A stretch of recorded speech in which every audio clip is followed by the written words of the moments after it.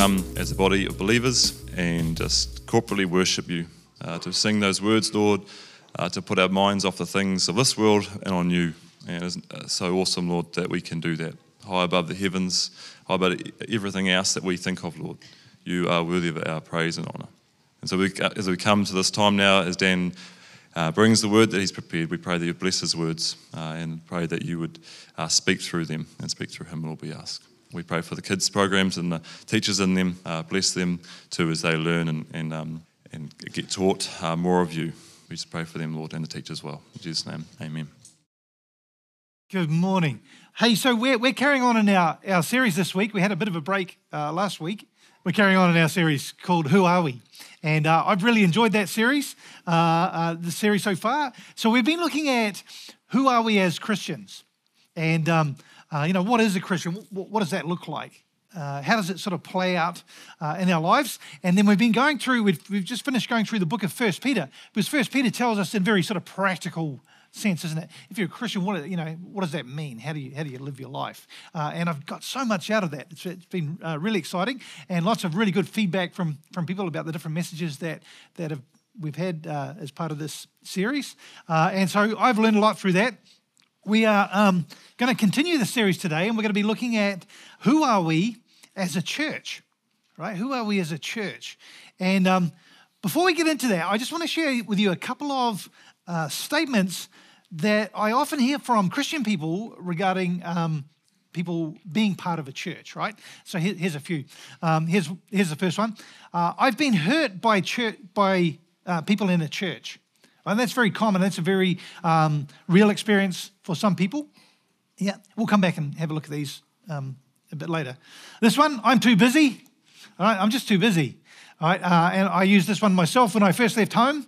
I was just really busy. It was like, well, I'm just too busy to sort of be part of church.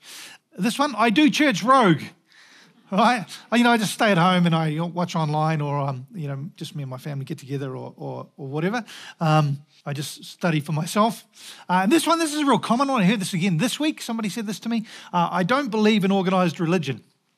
I don't believe in organised religion. So maybe you've heard one of these statements before. Have you heard somebody say something like that before? Yeah, lots of nods there. Maybe you've used one of these statements before, like I have, right, in the past. And so this morning what I want to do is we kind of want to look at three things as we look at this idea of who are we as a church.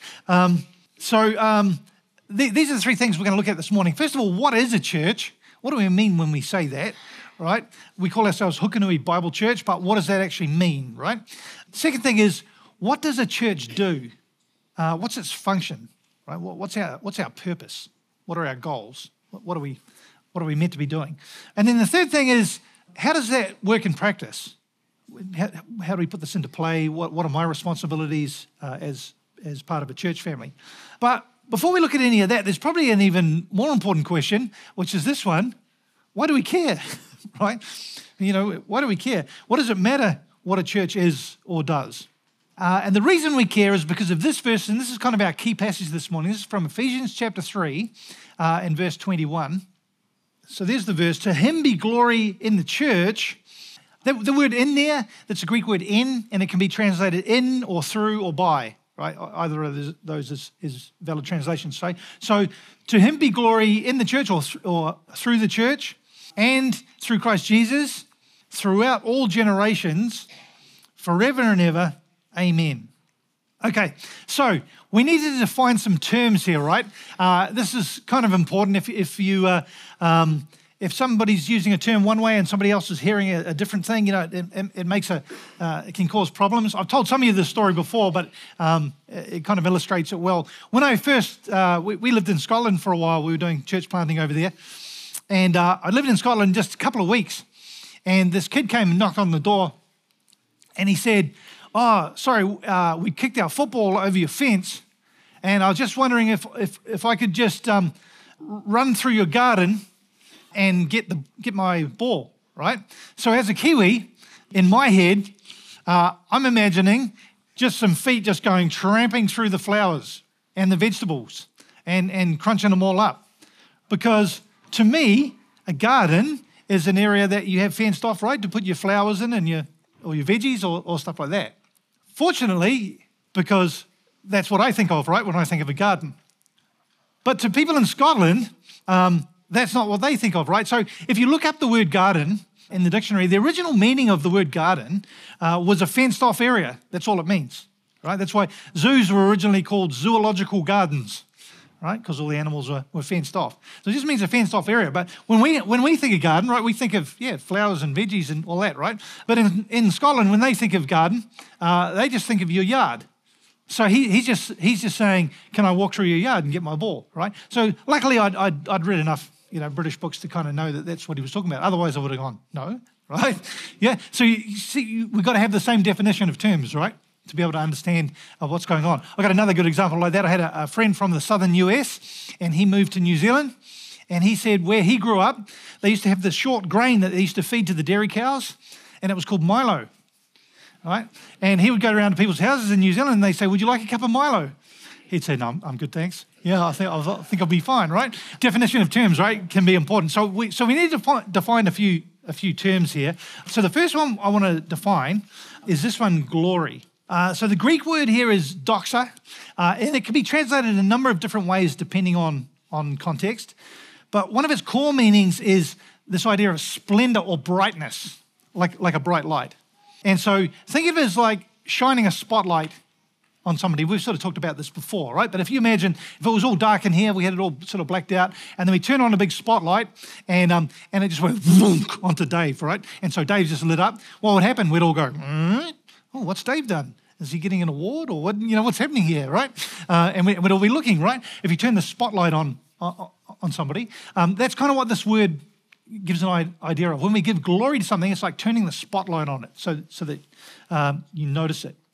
You see there, to him be glory through the church, right? In the church, right? So the spotlight gets turned on God through the church, right? People notice him. So are you getting the sense that church is very, very important, right? It's very, very important to God because that's how God, the spotlight gets turned on God and people notice God through the church. That makes sense so far? Yep. Okay, so what is a church, right? That's got to be the next one to define. And so the Greek word here is the word ecclesia. Ecclesia that literally translates as called out ones, right? Called out ones. Now that doesn't kind of mean a whole lot to us, but basically what it means is it's a congregation or an assembly of people called together for a specific purpose. Right? That's what the word means. Now, it's usually translated church in the Bible, but not always. Right? Acts 19 gets really interesting. In Acts 19, what happened in the city of Ephesus? There was all these tradesmen. Most of the people in the city of Ephesus worshipped the goddess Diana. And there was these tradesmen in Ephesus, and they made all these little kind of statues of Diana and trinkets about Diana worship and all that kind of stuff. And as Christianity started to spread through the city of Ephesus, business kind of tanked, right, for these tradesmen, and they were a bit unhappy about that. And so there was this huge kind of protest, and it says there was this big congregation or ecclesia of protesters in the town square. And so the town clerk, he's pictured there, right? He gets up in front of everybody, and they're angry, right? And the mob's kind of seething. And he says to them, look, if you have a problem, the courts are open. Go down there. This thing can be sorted out in a legal assembly, right? That's the word, ecclesia, right? A legal assembly. He says, but what you're doing here is dangerous. Right, this is an illegal assembly, and the Romans didn't take kindly to things that weren't sanctioned like that. Just people kind of getting together in a mob, and then it says he dismissed the assembly, right? Dismissed the ecclesia. He said, "Okay, away you go." Right. So you can see the idea here, right? Ecclesia is the word that's usually translated as church. So a church is an assembly or a congregation of people called together for a specific purpose, and which obviously flows in nicely to the next question, which is, what is the purpose of a church, right? What does a church do? What's it for? Kind of what's the point of it? So for that, what we do is we're going to go to the words of Jesus in Matthew 28, if you want to turn there. This is a well-known passage that we commonly refer to as the Great Commission. And this is where Jesus kind of outlines in broad terms his mission plan for his churches. And so let's look at what he says. We'll start in Matthew 28, verse number 16. It says this. Now the 11 disciples went to Galilee to the mountain which Jesus had directed them. And when they saw him, they worshipped him, but some doubted. And Jesus came and he said to them, all authority in heaven and on earth has been given to me. Go therefore. So he's saying, look, I have complete authority. Some translations will translate that word as power, right? I have complete power here. I've got complete authority. And because of that, I'm delegating to you, right? I want you to do something. And it says, go therefore. Now, the word go there is plural. Some translations, if you got like King James, it'll say go ye, therefore, right? So it's like you all go, right? He's addressing them as a group. All of you go and do what? And make disciples of all nations, right? We'll come back and have a look at these in a second. Baptizing them in the name of the Father and of the Son and of the Holy Spirit, teaching them to observe all things that I have commanded you, and behold, I'm with you always, even to the end of the age. Okay, so let's just sort of break that down a little bit, right? Make disciples. He wants them to make disciples. And we talked about that, right, when we talked about what is a Christian. And we said, that word's not really well defined in Scripture, but the word that is well defined is disciple.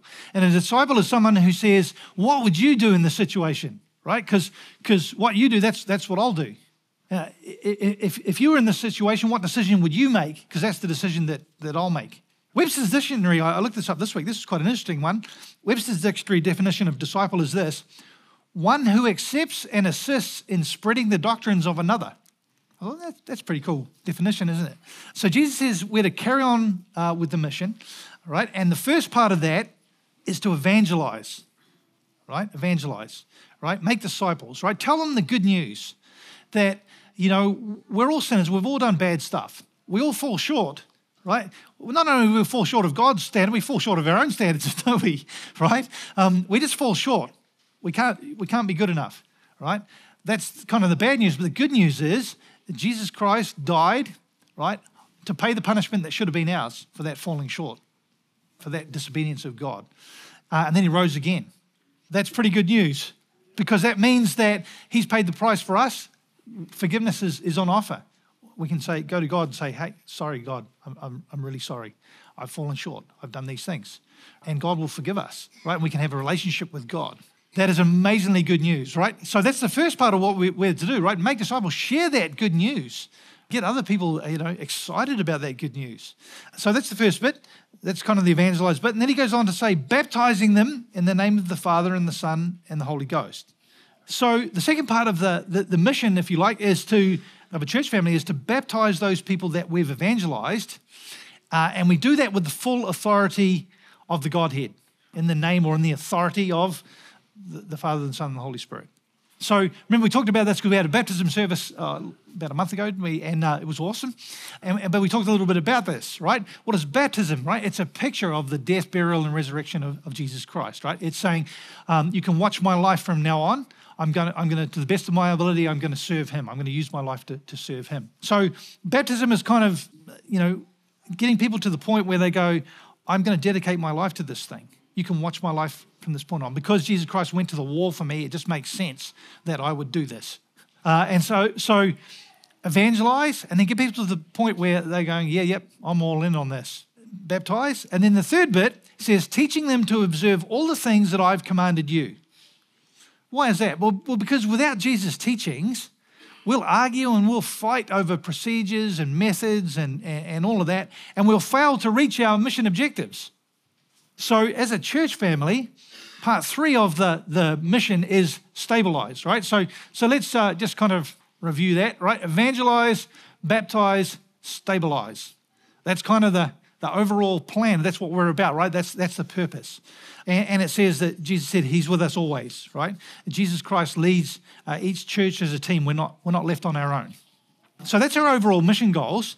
But that all kind of sounds a little bit kind of clinical and logical, very logical. So here's the question though. How do we know when we're achieving those goals? How do we know when we're getting it right? What are our key performance indicators, if you like? Some people have those in their job. I used to have those at a job I was at. Every year they would have these key performance indicators, and they would say, these are things we want to see by this time next year or this time in 2 years' time or whatever. So how do we know if we're getting this right?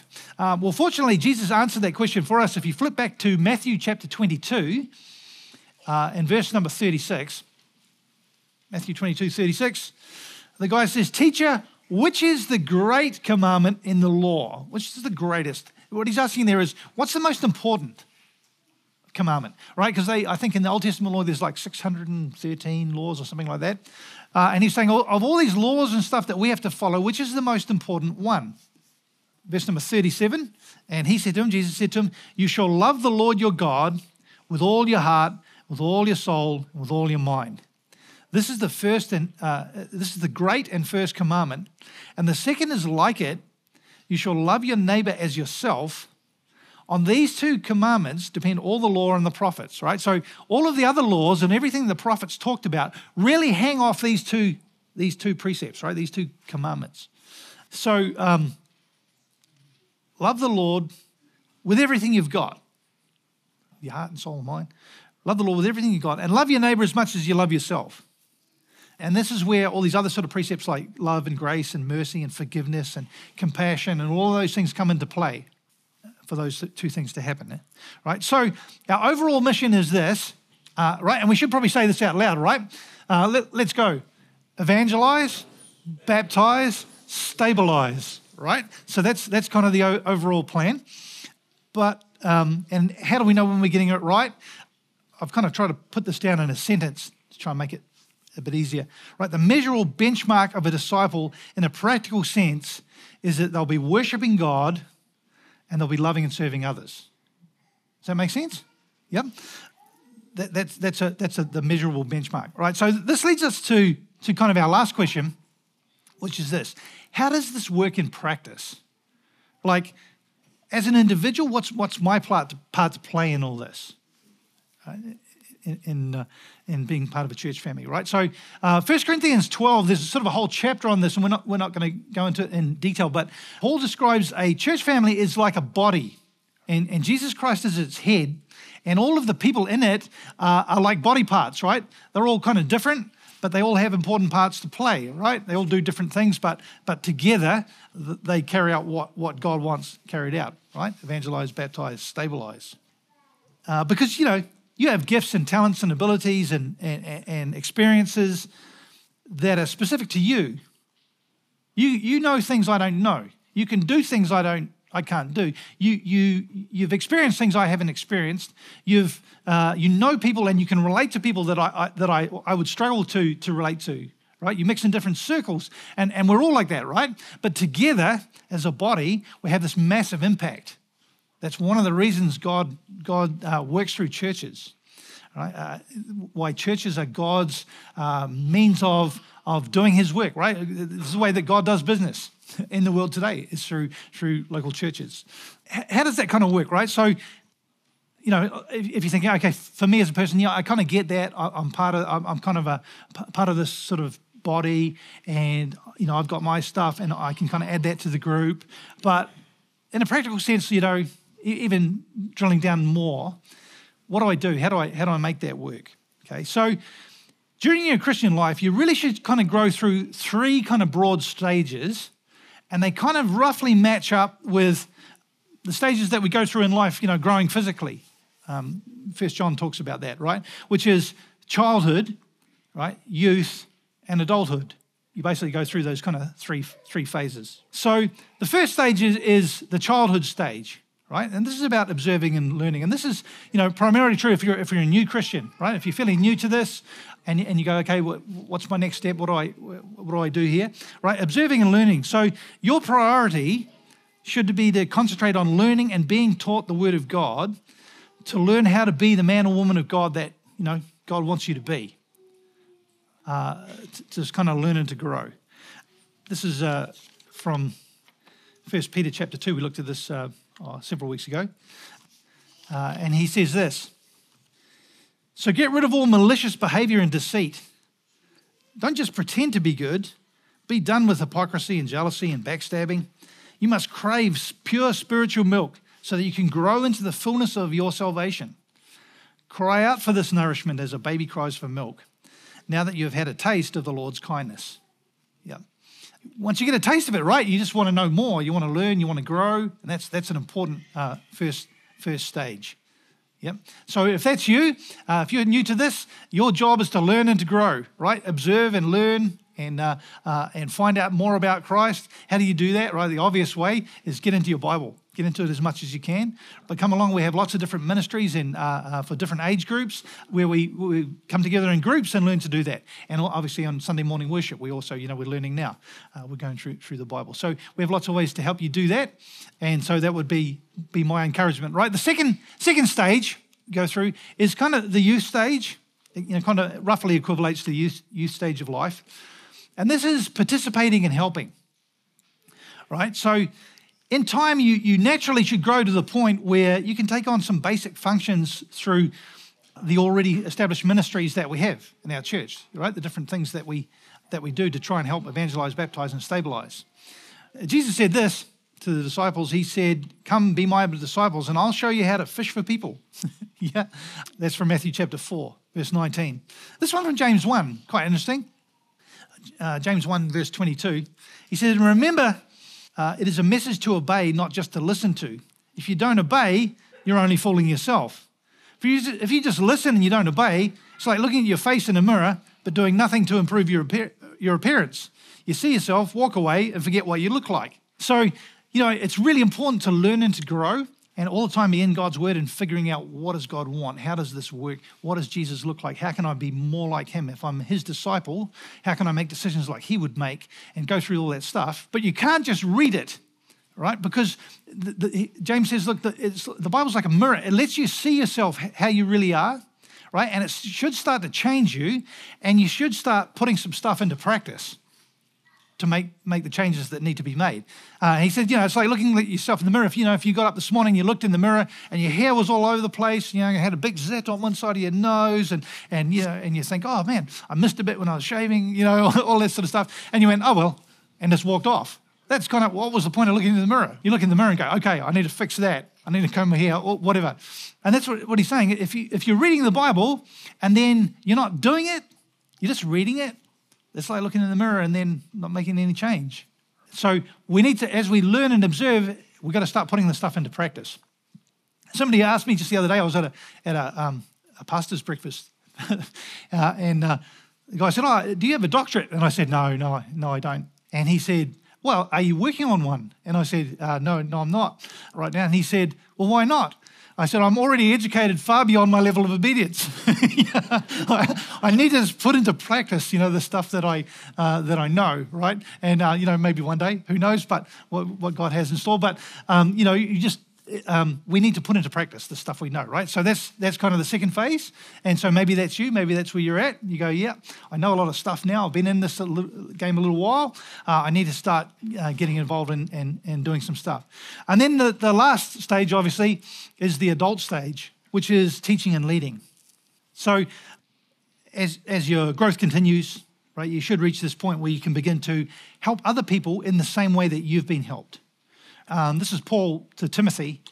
Paul said this to Timothy. He said, "You've heard me teach many things that have been confirmed by many reliable witnesses. Teach these great truths to trustworthy people who are able to pass them on to others. Pour into other people's lives the way that people have poured into yours. Teach them the stuff that you've been taught. Make disciples, right? One of the things that a disciple does is make disciples. Yeah, and there should be this pattern going on, right? So pour into other people's lives and connect with them the way that's been done for you. Now, important to say here, be patient, right? This process takes both time and effort. And then I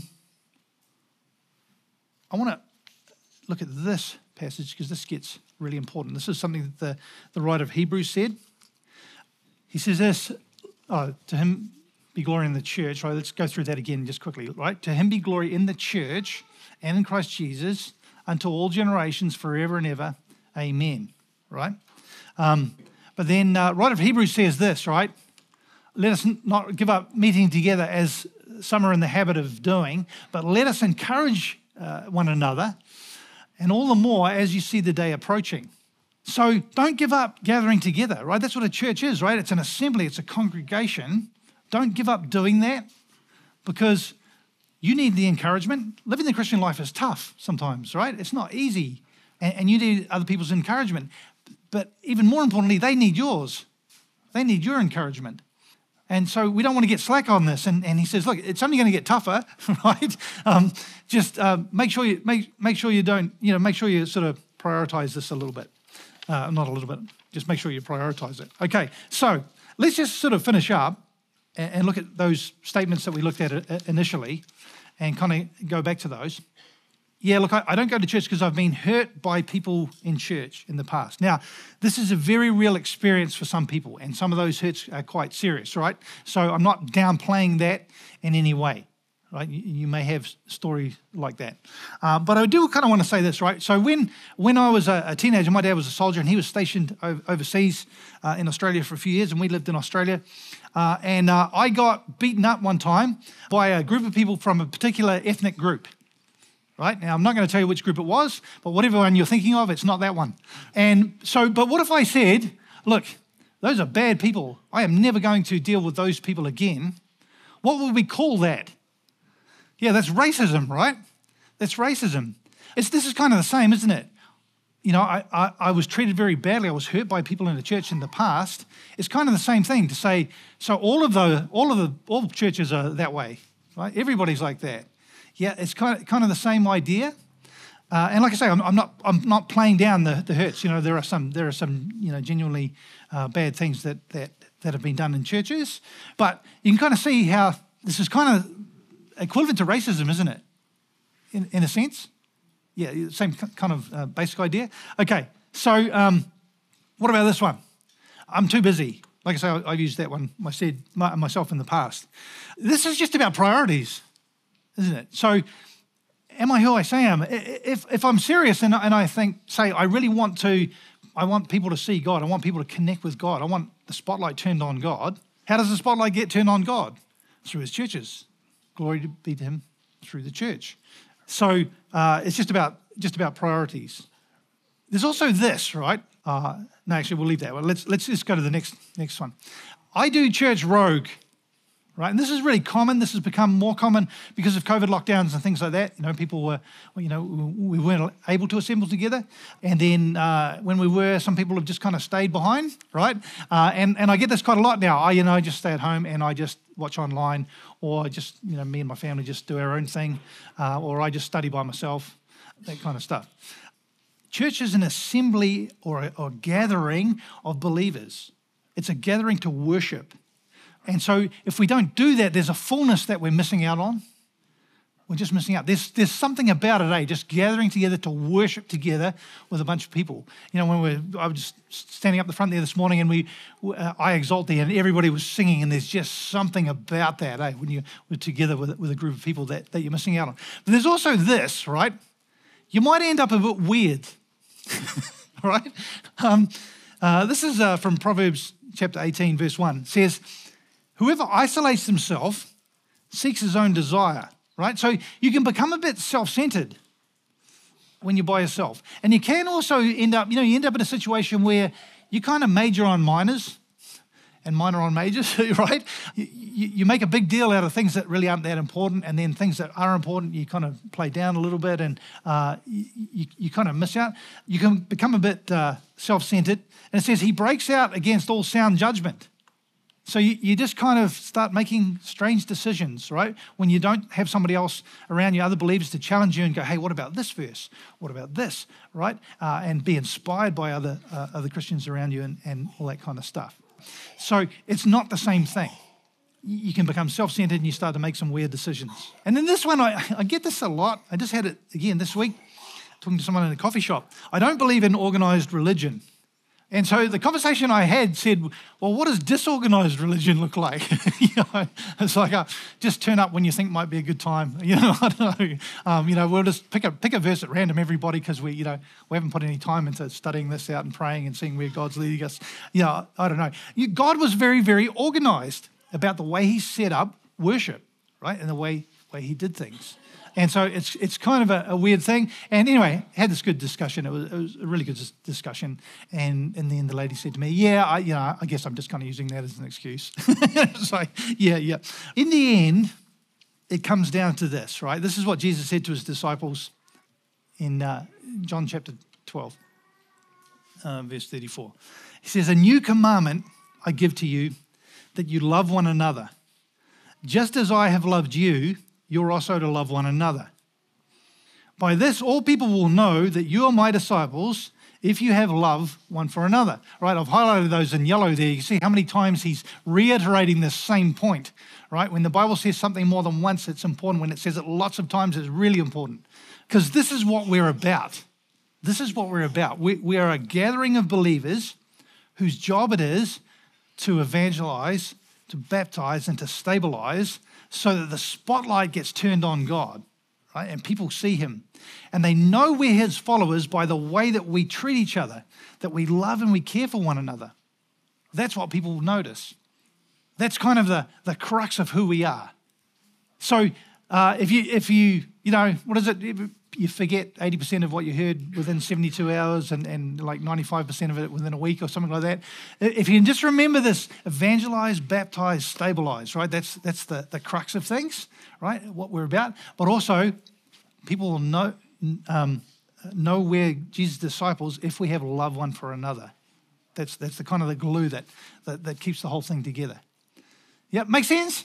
Yeah, hopefully that was helpful. It's good, really good for me to go through this again and just kind of remind yourself. And it's an awesome thing that we have here in Hukanui.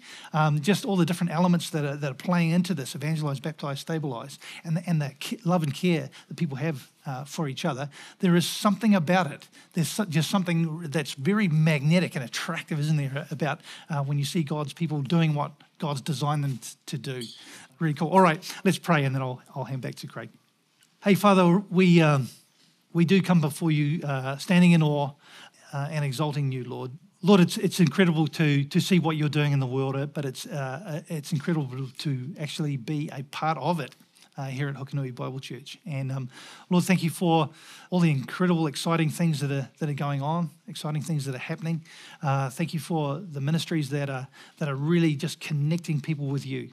Lord, we really do want to turn the spotlight on you and give you glory. Lord, we don't always get it right. There are things that we mess up. There are things where we just get procedures wrong. There are things where we just get our own pride and ego and whatever gets in the way, and we don't love each other like you loved us sometimes. And we just ask for forgiveness for that, and we also just ask that you make us aware of when areas and times when we're getting it wrong, both as an assembly, as a congregation, but also as individuals. Lord, we just pray that we'll all step up and play our part. Lord, and we do just thank you for this thing that is Christianity, that just goes way beyond, back in the past, beyond the bookends of our lives in both directions, and that we get to be a part of what you're doing. Thank you for your love and your grace to us. Thank you this morning in Jesus' name. Amen.